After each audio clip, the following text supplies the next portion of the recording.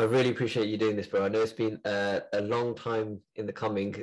When I initially started this podcast, there's a thing called Jatty in Cov, and I approached him and I said, who should I interview? And the first name he said was yours. And I know we had the schedule in the past, and my wife, I think she had COVID or she got sick, and we had to reschedule. So I'm really, really, really happy to finally get to an opportunity to. I appreciate it. The pleasure's all mine, bro. Have this conversation. Let's get right into it. I'm inspired by your journey because I know you've had a lot of adversity. I met you back when we did the TV stuff for, was it ITV or ITV? Yeah, years ago. Yeah, so quite a long time ago. I think both. Very long time. I think 2016. I might be wrong. Okay, how old were you then?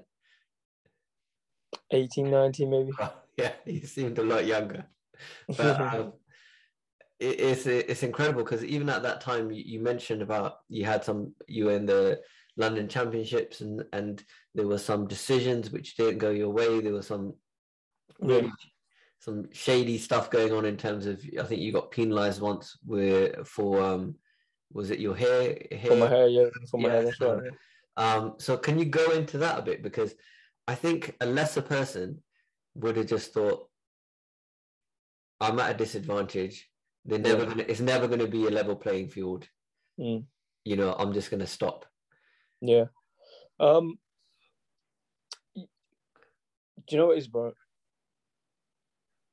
Growing up, as a Punjabi kid with a good team, whatever, I had already experienced it, and hearing stories from my family members, I kind of, even though I didn't experience it, I kind of knew what it was like to be, or to have someone point a finger at you, or treat you slightly differently because of the way you look or what you might be or what you represent. So before I even had my first encounter myself, I already experienced it, walking down the road, for example, or stories that my family members told me. So it was kind of like, it wasn't foreign to me, if that makes sense.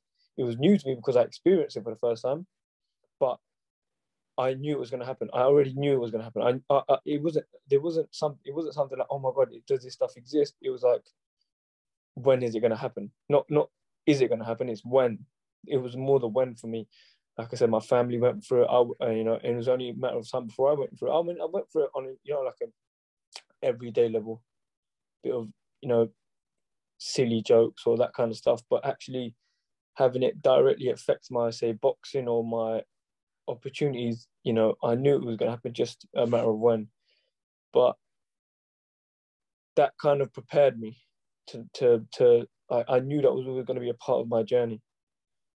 I knew that, whatever happens, I'm going to, like I said, because of the experiences of my family members and because of everything, I knew it was going to happen. So in my mind, I was already prepared for it to happen. And so when it did happen, it hurt me, it made me upset or whatever, but I had to carry on, because otherwise then I'd fall victim to whatever it was that was holding me back, or whatever their opinions was. Then I'd just be another number in a crowd. I couldn't do that. I couldn't let that happen. So I had to carry on. There was no other option to like sit back maybe, or maybe this isn't for me, or that kind of stuff. There was no option whatsoever. I had to carry on. And I feel like they win, right? If you had just stopped at any point along your journey, then that's it. They would have won. Done. It would have been done. That's it. Literally it. There would be nothing else, nothing more, nothing less. That was it. That would be story over, and that's it. Carry on, wake up, and I don't know, get a normal job and be a normal person. Then they'd have won 100%. But like I said, that was one of the reasons why I could not let them win. And I guess there's a lot around this, because there was comments that Joe Rogan made, and he got a lot of stick because he used a certain word in a lot of his podcasts. And so there is that. And there was a cricketer who came out recently and said there were a lot of comments that were made, like little banter, that people consider banter, but it's not necessarily perceived as banter for the person who's the victim of it. It's small things. For example, I'm going to interrupt you quickly. It's small things like, I was somewhere and we were just talking about training, and I was like, I'm competing soon, and a lady was automatically, she was like, oh, I'm guessing you're a cricket player.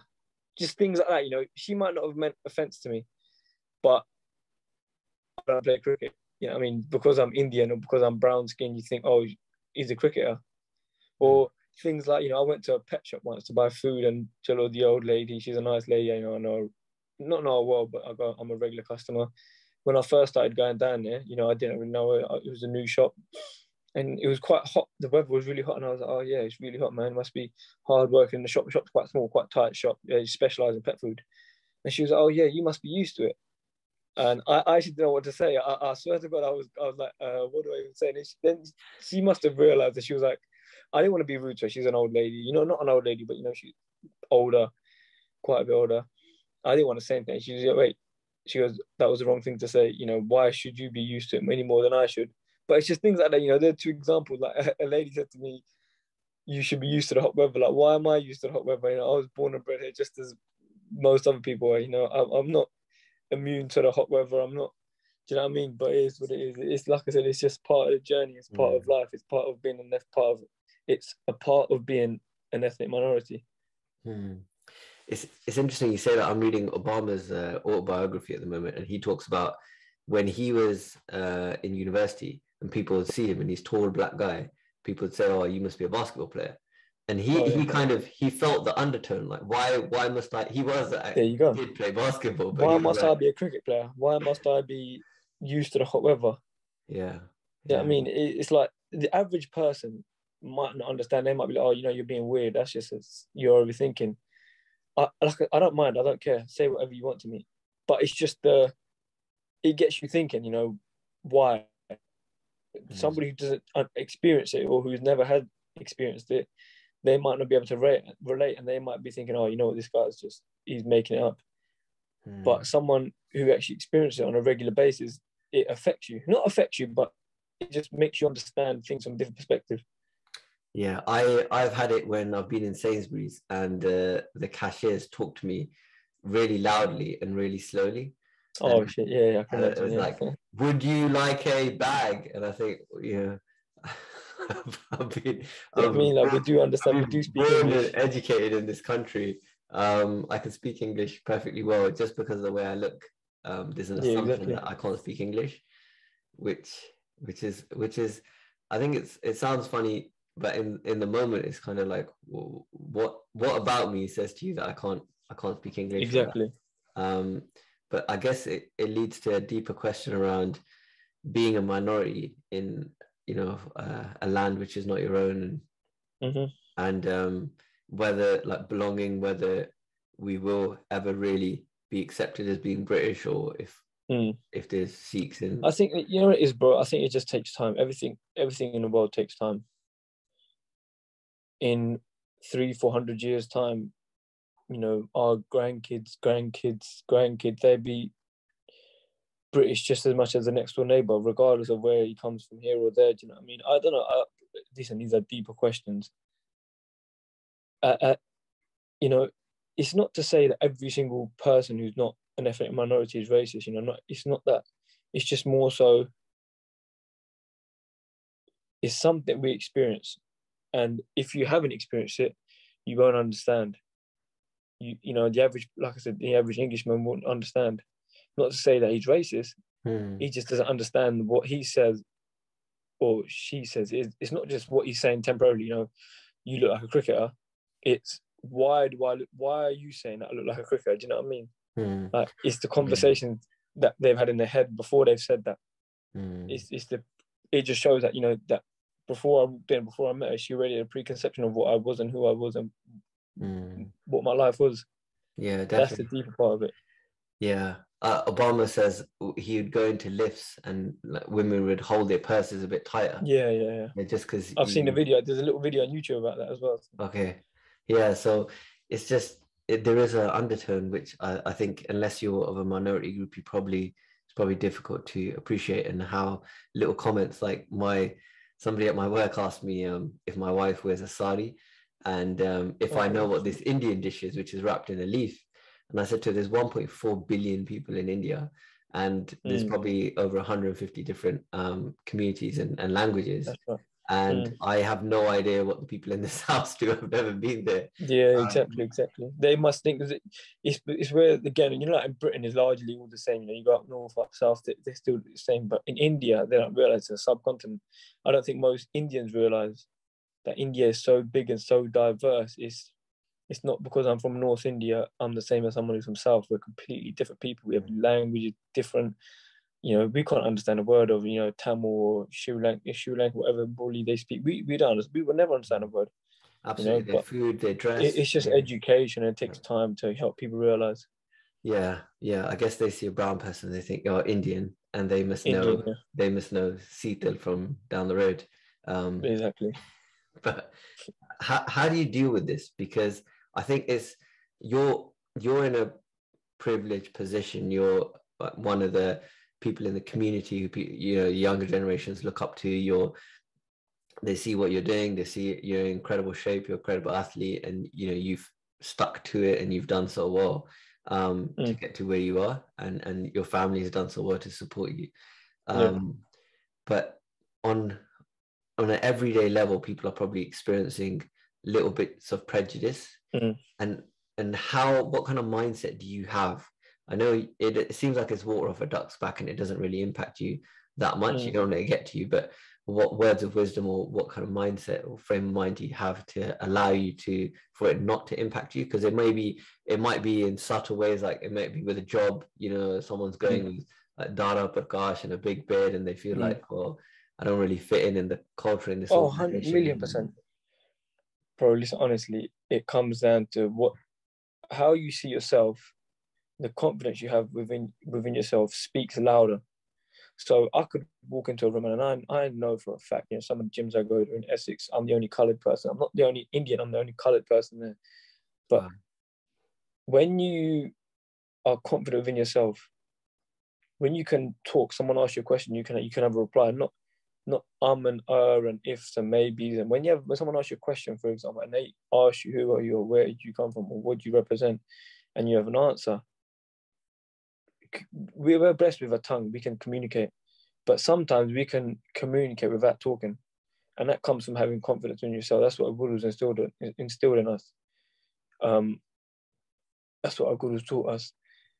If we're not confident in ourselves, then, you know, we can sit in the back of the room and we're still going to get picked on, or not picked on, but, you know, we're still going to, for example, I could walk into a room of 100 people, I could sit in the back, but people would still look at me and have a perception, or I could walk into a room of 100 people, be confident, be loud, and be daring, and they're still going to have an opinion on me. But it's how I choose to deal with it in it, and how I deal with it. As I'm a fighter, bro, I'm not going to let somebody's opinion. Listen, it has affected my you know, for example, I might have lost a fight because of a certain reason, but I'm not going to let it diminish who I am as a person. I'm not going to let someone else's opinion of me put me down. You know, why on earth should I let somebody who might think, oh, look, he smells, you know, some of the comments on my YouTube videos, for example, you know, when you do interviews, oh, all these Sikh people smell of piss, or literally piss and oil is what he says Sikh people stink of, or he looks like he's just finished a shift at a local corner shop, or, you know, what's that thing on his head, or he looks like a terrorist, or he looks like Osama bin Laden. Why the hell should I let somebody's negative opinion on me affect my day, affect my life? The funny thing is, I bet those people wouldn't say it to you. It's on YouTube, man, and one day I'm gonna have to. Oh, I hate it, man. Some of the comments are crazy, you know. There's probably some 12-year-old. I have no idea. I have no idea, but I don't know who it is or what it is. But yeah, whatever it is, I can't let somebody else define me. I cannot. And the whole reason we wear this appearance, you know, we wear a bug, we have a dadi, is to stand out. Yeah. So how can I wear a bug tomorrow and not stand out, try and hide in the back? I couldn't do it. Yeah, a couple of points of what you said. I think with the YouTube thing, I think all up and I get it. I get it, like Taliban, Bin Laden and stuff. And I think it's a shame that I get loads of people telling me I need to shave. Loads of people telling me it's boring. I mean, it becomes boring after a while. Yeah, like that's it doesn't even affect us. It's just like, oh man, give it a rest. I think it's part of the territory, especially with YouTube. Seems like a particularly place where it's easy for people to just leave comments To like, say whatever they want, yeah, and thankfully there's the moderation button where you can you can moderate comments. But there is that part. But on the note of confidence, I feel like I've been to a few camps where there's kids there, and they really question their identity. Like they want to just fit in because it feels 100%. easier to them.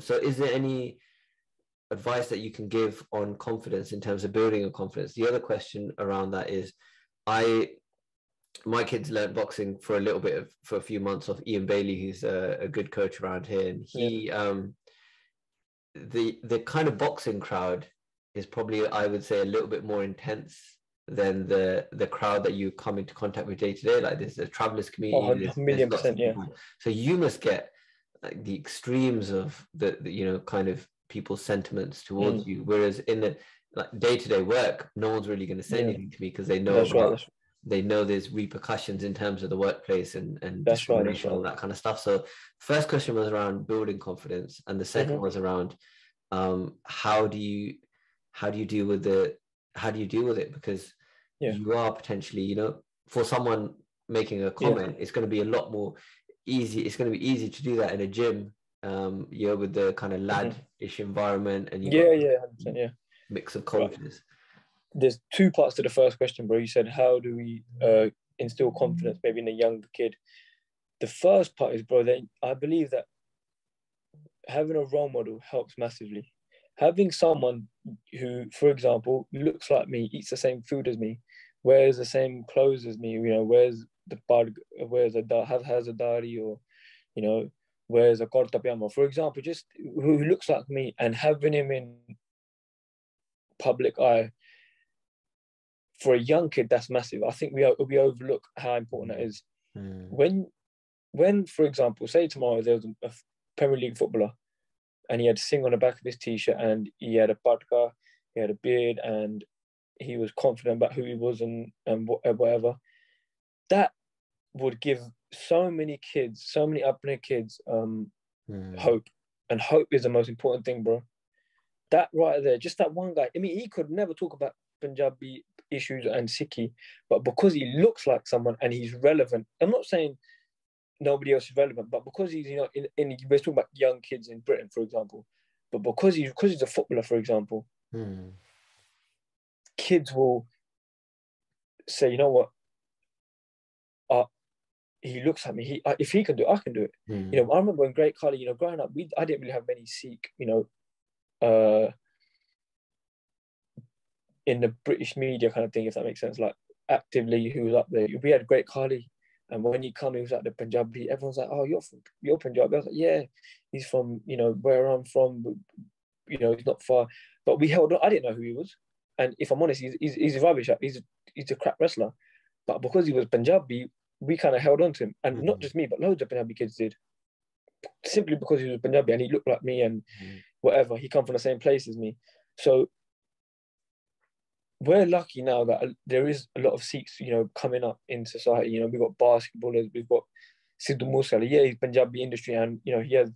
I don't agree with his personal opinions on his politics, but people like him, the Dosanjh, they're kind of making it cool to wear a bug, regardless of how you feel about him or how I feel about him. They are, people like Still Bangles. He's not an active, Sikh model, not model, Sikh figure.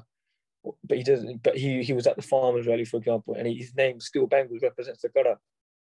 He does talk about Sikhi and stuff. So for young kids, when they see someone like that, it inspires them massively.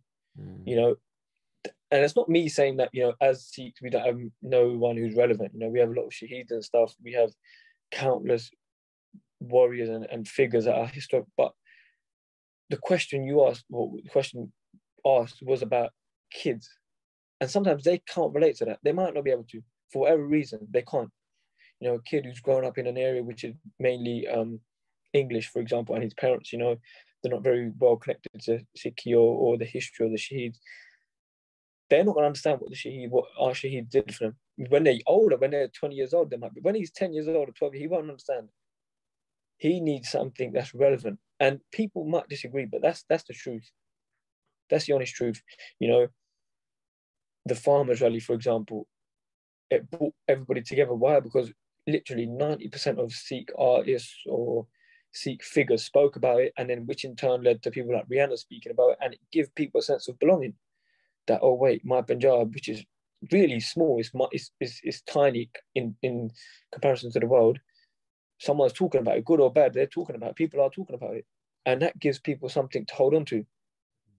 And the other thing is, I believe that the confidence, that's the first part, and the second part is the confidence is given to them, if that makes sense. You know, you must teach your kid from a young age as a parent, not you, bro, but I mean, like, a parent should teach their kid who we are and where we come from, because that is everything for us. That in itself is powerful enough to give anybody confidence, but especially a young Singh or a young, you know, core, a young Sikh Guri. It is what we are, what we've done, the people who we've, you know, who in our Ardas, for example, you know, we go to a Gurdwara, we see paintings on the wall, not just of the Gurus, but of others, prominent Sikh figures who might not be alive today, but hearing their stories, that in itself should give anybody confidence. And in particular, it should give our kids a confidence. But that comes from taking your kids to the Gurdwara, for example, teaching them about Sikhi and Sikh figures. But if the parents don't know, the kids aren't going to know. And sometimes parents are reluctant to teach their kids that. But then when they come to like 15 years old, for example, and their kids being bullied, then they think, oh, you know what do we do now? We're stuck. They don't want to take them to the Gurdwara. The first 10 years of their life, 15 years, they didn't take them to the Gurdwara. They haven't got no Sikh friends.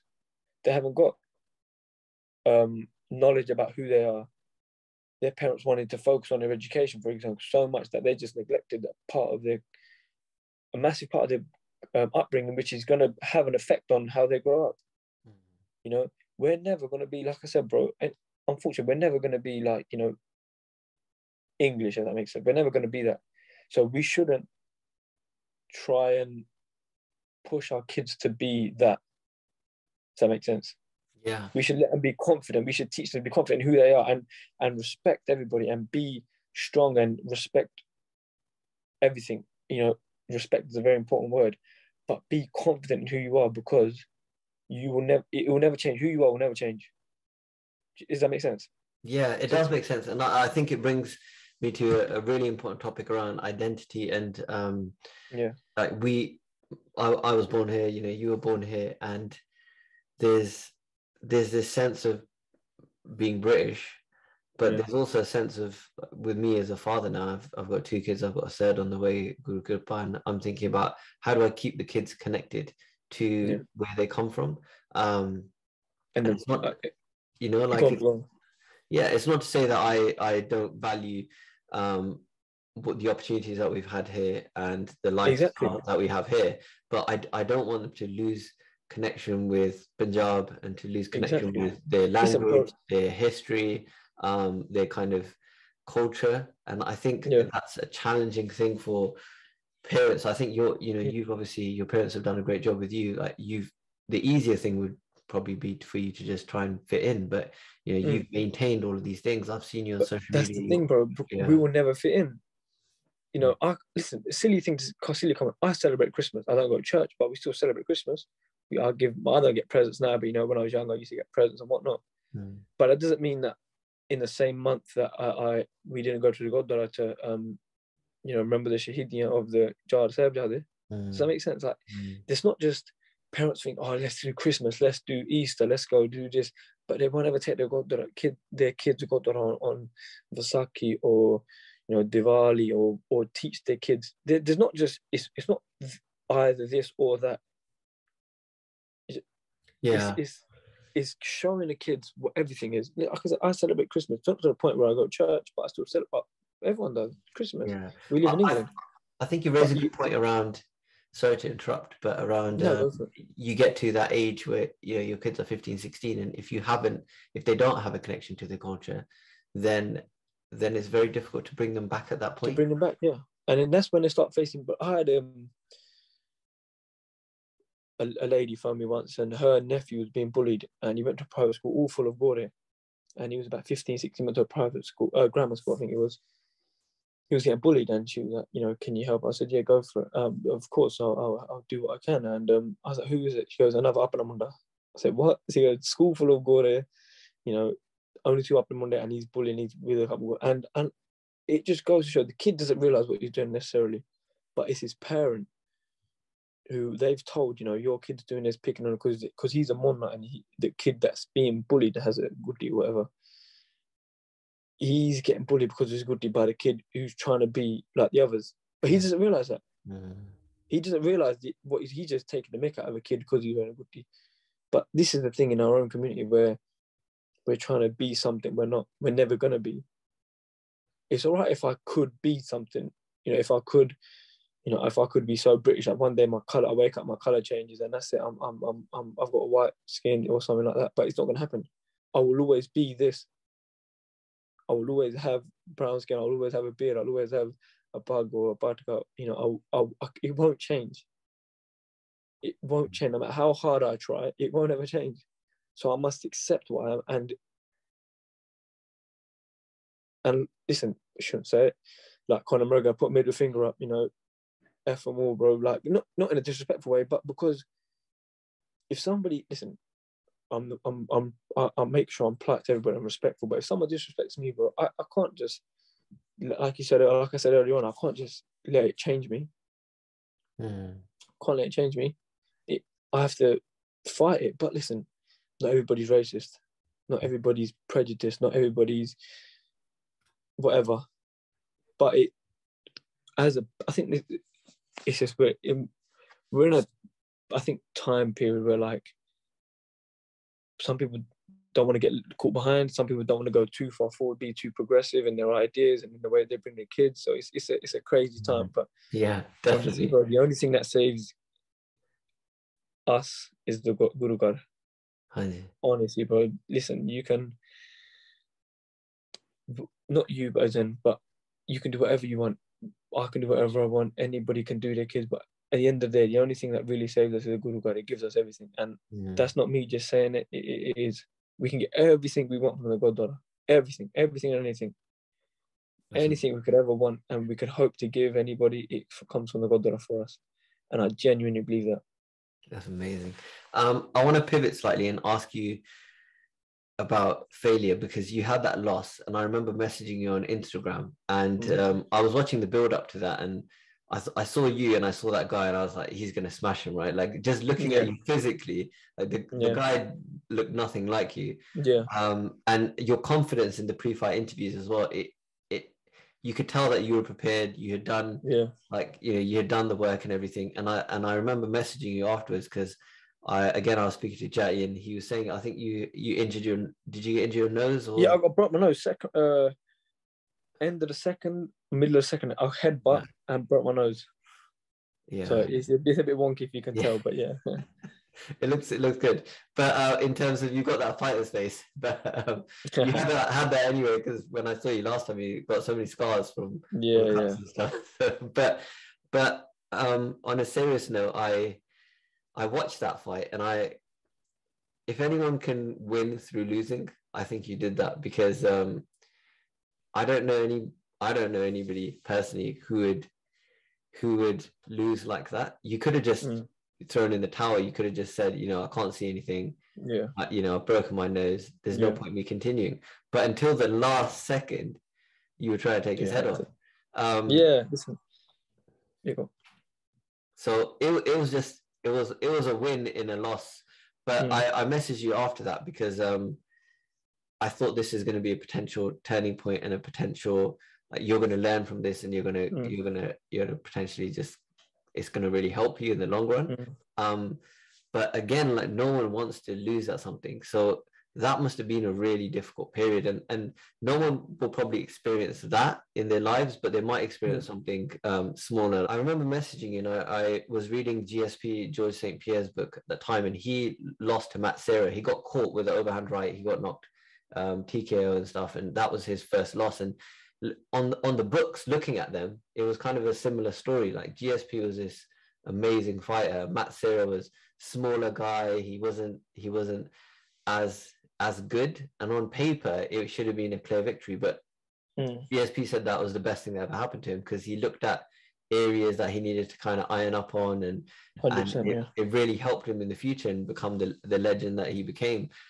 So people won't experience that kind of pain and that kind of having to deal with a loss and all of that kind of stuff and being in the public eye on a day-to-day basis, but they might experience it on, like, their relationship might fail, like their marriage might fail, or they might get sacked or lose their job, or so how did you deal with it? Because that's a big thing, I think, for anyone to. You must have had doubters, you must have had people saying to you, oh yeah, you know, all of that. So how do you work? Bro, I've overcome so much adversity in my life that I couldn't again let that define me. If I had a magic wand, but I could wave it and I could take a loss, but I would take it back right now. But I can't. And it would be unfair to say that loss has taught me more than any of my 6 other wins have. I learned more in that one loss than I did in any of my other 6 wins. And that's not lie. That's not me just saying it because I took a loss. Like I said, if I could change it, I would. I'd change it right now, but I can't. But that taught me so much. It taught me not just fighting in the ring. It taught me everything. You know, it taught me, for example, that maybe that was the wrong weight class. Maybe because I was so comfortable making the weight, I shouldn't be boxing that weight, and I've moved down. And maybe it taught me. Maybe it showed people that, you know what, I'm not just here because, like, one of the main questions for any fighter is, does he have a chin? Does he have a heart? That's the main thing for any fighter. And in that fight, I showed everyone that, yeah, you know what, Inder does have a heart and Inder does have a chin. You know, maybe it taught me that. Maybe it taught me that the training might have been wrong. Like I said, I was in unbelievable physically, aesthetically, I was in the best shape of my life. But that was no good. I was too big. I'm not a bodybuilder. I'm a boxer. Maybe it taught me that. But honestly, bro, it taught me so much. As an athlete, it taught me an unbelievable amount. If I could change it, I would, but I can't. But so I guess it's around mindset, about seeing what on the outside it looks like a loss, right? But you know, you it's turn horrible it to though, bro, win because you've learned so much from it. In boxing, you get written off sometimes. You take a loss and he's lost. Look, it's kind of game over for him. But I couldn't let it do it, so I come back, and I had to come back, and I had to, if not for nobody else, but for myself, you know, I had to show people that, you know what, I'm still here, I'm still fighting, I'm still Tiga. I took a loss, but I'm not finished, and that was one of the main reasons what kept me going. And even in the fight, bro, again, it comes down to representation. Representation is a very big thing for myself. If I took a loss or took a knee, sorry, and got knocked out, or, you know, bottled it in the second round, oh no, I can't fight no more, that would have an effect on the whole Punjabi Sikh community. People would have an image of Sikhs saying, oh, you know what, they ain't got the heart. Because, not unfairly, but because I had done it, it's like the average person who's not Punjabi would think I'm a representative of all people. Does that make sense? Like, for example, nobody heard of what's his name? Khabib, Dagestan. No one heard Dagestan, but because of Khabib, they do. And now they believe because of Khabib that everybody from Dagestan is strong and fierce and blah blah blah. But that's might be true, might not be true. But people who have a preconception because of Khabib, because he's in the media, he's the only Dagestani in the media. People think everyone's going to be like him. So if I took a knee, bro, if I took a knocked out, bro, all of a sudden, bro, all Punjabis would be weak, and all Sikhs would be weak and got no heart, and I couldn't let that happen. Everybody loses, bro, but I couldn't let people feel like, oh no, look, they're weak. Like I said, it's not fair because you know, my whole community gets branded because of me, but it's how it is. How do you deal with that pressure? Because that seems like an awful lot of pressure to put on a young man. It is, man. bro, but I don't know. If I'm honest, I don't know how. You got to just do it. There comes a point in life when you just have to do it. There might not be a why. There might not be a how. You just have to. You have to get down and grit your teeth and do it. And that's it. Because everything else, like I said, I can't let that pressure get to me. Because if it does, then that will affect my career. I must selfishly fight for myself, but the reason I fight is not because, oh no, I need some money to buy a new car. You know, I have all of that stuff. I fight for my people. So it's kind of like a cycle. I fight for myself, but myself, the reason is not because, you know, the average person is poor and he needs to break out of poverty. That's his reason, you know. It's for my people. It's for representation. Like I said, I am, like, for example, I'll give you another example. So all my dad and all my uncles, they're all big. They're all just big guys. And the average, they don't really know about Punjabi people that much, you know, especially from Essex. When you're in London, everybody knows. But when you go out of London, you know, into like sticks, they don't. And, oh, mate, all your family are massive, aren't they? Oh, mate, where do you lot come from? Land of the Giants, blah, blah, blah. But again, it's representation. It's representation. When I had my first professional fight was when we were on Sky Sports. Obviously, there's security at the venues, and my granddad was coming to watch. And I said to my coach, I said, you know what, my granddad's coming. I just thought about it. I don't know how I even remember this. I said, my granddad is Amardari Badi. I said, my granddad is a baptized initiate. He's going to wear a sword when he comes, like a small dagger. When he comes, so security can't stop him. My coach said, what'd you say? Like, he knows about my family. He knows my family, but he didn't know that. And I said, he's going to wear a sword. When he comes, he's going to be wearing a small sword, like a dagger-like sword, and he's going to be allowed in. You can't stop him, and you can't take it off. And my coach looked at me and said, are you being serious? I said, yeah. Like, I explained to him. He said, are you sure? I said, I promise you they're allowed to wear it. Sikhs are allowed to wear it. I said, there's not going to be 500 people wearing it. There's going to be probably about 10 people. I said, they don't drink. You'll never hear about it. You'll never see them waving it about. They won't stab no one, you know, that kind of stuff. I said, it's just what it is. He found a promoter. He said, oh, listen, this is what can happen. Let the screw know. He said, yeah, that's fine. But that is representation. Do you know what I mean, bro? That's one of the reasons why I do it. That's one of the reasons why I couldn't stop. Because if I stop again, the story ends and that's it. It's done. It's over. You know, someone has to. If it's not, listen, I hope that there's a million Punjabi Sikh fighters, there's a million world champions, and they're all better than me, they're all stronger. But someone has to pave the way. I'm not saying it's me, but we have to push on. Like, it's not for me, but for my people, bro. We have to do it. We have to be able to represent. We have to do it. Literally, we have to. There's no, I can't bother today, I might stop. I have to. Have to, bro. As a community, we have everything. We have everything as a community. As a bunch, we have everything. But we need to break into, Sikh people love a drink, don't they? Sikh people love drinking. Sikh people love a good party. We have to kind of, I'm not saying it's a bad thing. Listen, anyone can live their life how they want, but we need to let them know that we're not just here for a party or, you know, just to have a good drink up at the pub. We're a bit more than that. It is a shame when I went to university and I was a Monna, and people say, oh, what religion are you? Because I didn't used to drink. I was doing Thai boxing at the time, and so I was a bit strict in terms of lifestyle. And they'll say, what religion are you? You must be Muslim if you don't drink. I said, no, I'm Sikh. And they're like, oh, Sikhs are the biggest drinkers though. Same thing. I get the same thing every time, bro. That was the public perception at my university. That's what we were known for. That's it. Which is a shame, because historically that's not what we were known for. Far from it. Yeah, and now I meet some older Gorde and they say, oh yeah, the largest volunteer regiment in British Army's history, and and my grandfather fought with Sikhs and all this kind of stuff. Yeah, that's right. Yeah, the older Gorde, I think, have some more awareness of. That's right. But it's incredible, and one thing I really like about you is I follow a lot of Sikh athletes, and when I like their post, I always see your name there as well, and it is in the comments, like, you're always encouraging to other people. It's not like you feel like, oh well, if this guy's taking my light, then, you know, there's going to be less of, you know, light on me. It's you constantly supporting people, whether it's MMA, boxing, you know, other up and down stuff. It's really Bro, really we're a small, time and time again I tell everybody this, we're a small community. We don't have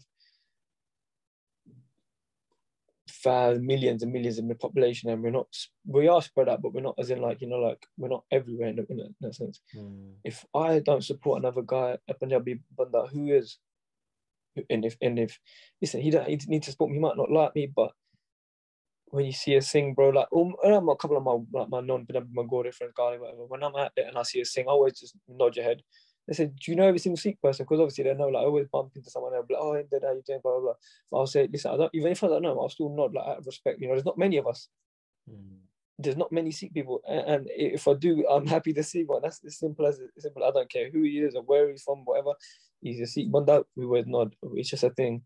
You know what I mean? I don't care if he doesn't like me or he doesn't support me or whatever. That's just people's own insecurities amongst themselves. Like I Yeah, said, but no, we've got bigger issues at hand. yeah, I really People appreciate that argue. about you, and that's probably, you know, parenting again and stuff, because I've noticed in the Sikh community when, like with Jagmeet Singh, you know, I had my clinic, had a lot of patients. I thought it was really inspiring that there's an Apna going for, you know, the highest seat in politics in Canada, and In then people Canada, say, oh yeah, you know, but the star's not the right color, or he danced during his party, and yeah, it's like yeah, yeah. this so, yeah, I don't feel like we're, as a, not yourself, I think you're the complete opposite, but I think as a community, I don't think we support each other Yeah. like we But bro, should. listen, people sit there arguing the God about this, that. Like we've got bigger issues at hand as a population, as a culture, as a religion, as a calm. We've got so much going on. People want to argue about things going on in God. Obviously, if something's wrong, it's wrong. But like small things or whatever, you know what I mean? Like I don't even know some of the stuff. People are wasting the time not realizing that. Get out of that box and let's do something. Yeah, We there's can spend a so whole much. life sitting. I can spend my whole life arguing with my next door neighbor. Yeah, and there's so We much ain't gonna time fuck and energy wasted on infighting, wrong things. and we can't make progress because of we're too busy fighting It among needs to be like, ourselves. people have a lot of people have a voice in our community, but they don't use it in the right way. I don't feel. Yeah, and Yeah, working or they with the use it might to NHS. gain themselves or something. But like, everyone's trying to get something for themselves. But not many people put the calm before themselves, and that's the key thing.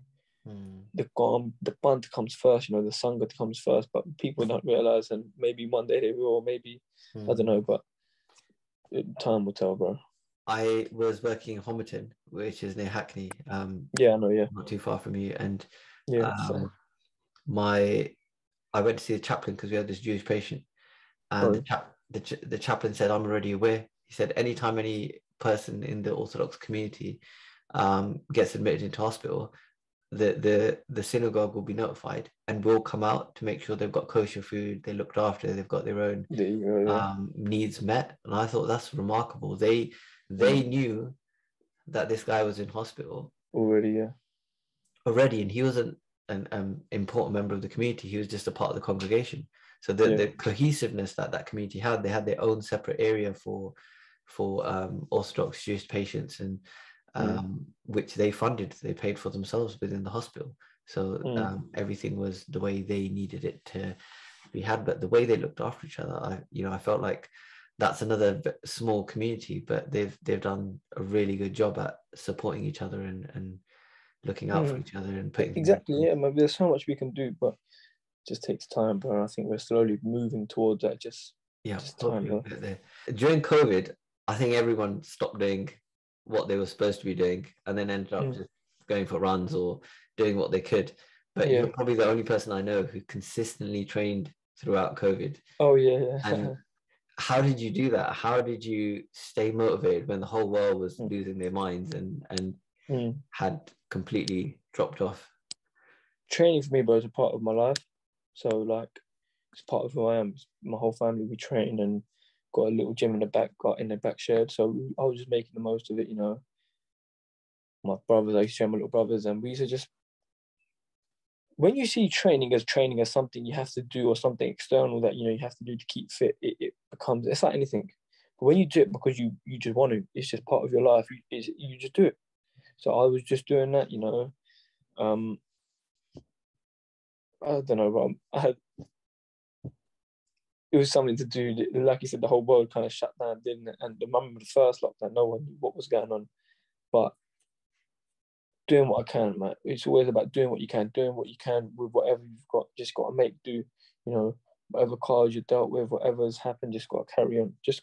The goal doesn't change, you know, it might evolve, but it doesn't actually change.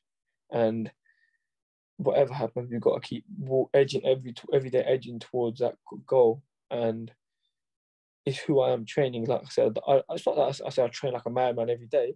I have days off and I have a week off and I'm not fighting, but I still, if I'm having a week off, I'm still thinking about boxing. You know, I've just had a fight on a Friday. I'll still have a few days off, but I'll still think about boxing. I'll still think about training. It's just how it is, bro. Just got to be strong. Got to keep pushing all the time, every day, bro. Got to keep pushing. Got to keep working hard every day. Amazing. I was doing what I can, bro. And what's on the horizon for you? What's next? So I boxed about 3 weeks ago. I won. They've told me a date, but it's not been announced, so I can't actually announce it. It should be soon. Do you know what I mean? End of May, beginning of June time. Just waiting for the date to be confirmed, then I can announce it. I'm staying ready. I'm training. Hopefully by the end of this year, I'll be fighting for titles. This is when it gets kind of not serious, but this is when the fun and the seriousness kicks in when you're fighting for titles. You compete for titles, but I'm excited. Do you know what I mean? It's the possibilities are endless, and I feel like the road's finally here. You don't start fighting for the titles in your second professional fight. I'm not Lomachenko, but the time's now, so I'm just got to play your cards right, push on, and like I said, hopefully by the end of this year I'll be fighting for titles, and I can't wait. And how can people come and watch? How can they follow you? How can they follow you? So to be honest, I'm only on Instagram, Inder Bassi _. I usually post all my updates on there and stuff, and tickets, and how to contact me directly. I'm always available. Drop a message. And Instagram's the only kind of thing I use, because the more like my coach said, get Twitter, get this. I said it's this headache. I can't be bothered to keep up with it all. I can have all the media outlets in the world, but of course they're part of my sport. I need them in a way, but I'm not able to dedicate a lot of my time. I'm already always on Instagram. Do you know what I mean? I don't want to have another app that's always going to keep me glued to it. I'm trying to stay away from that stuff. It's relevant. It keeps you relevant in society, but how much can you do, bro? I'm on Instagram. 100%. And you're not a professional influencer. You're a professional boxer. So, exactly. But if I do become a professional influencer in the coming years, then maybe I'll think about it. But I don't think I will be. I just want to take this opportunity to thank you for all that you do. I know that you're constantly. Last time I met you, you were doing a talk in Coventry. That's right. Very far from you. So I really appreciate how much seva that you do. I know you do the weeklies. No, I appreciate it, but don't need to thank me, bro. So it's really nice that you're still dipping into the community on a weekly basis and doing seva, and so thank you for all that you do. Thank you, bro. Thank you for taking time out and having a conversation, bro. I appreciate it a lot.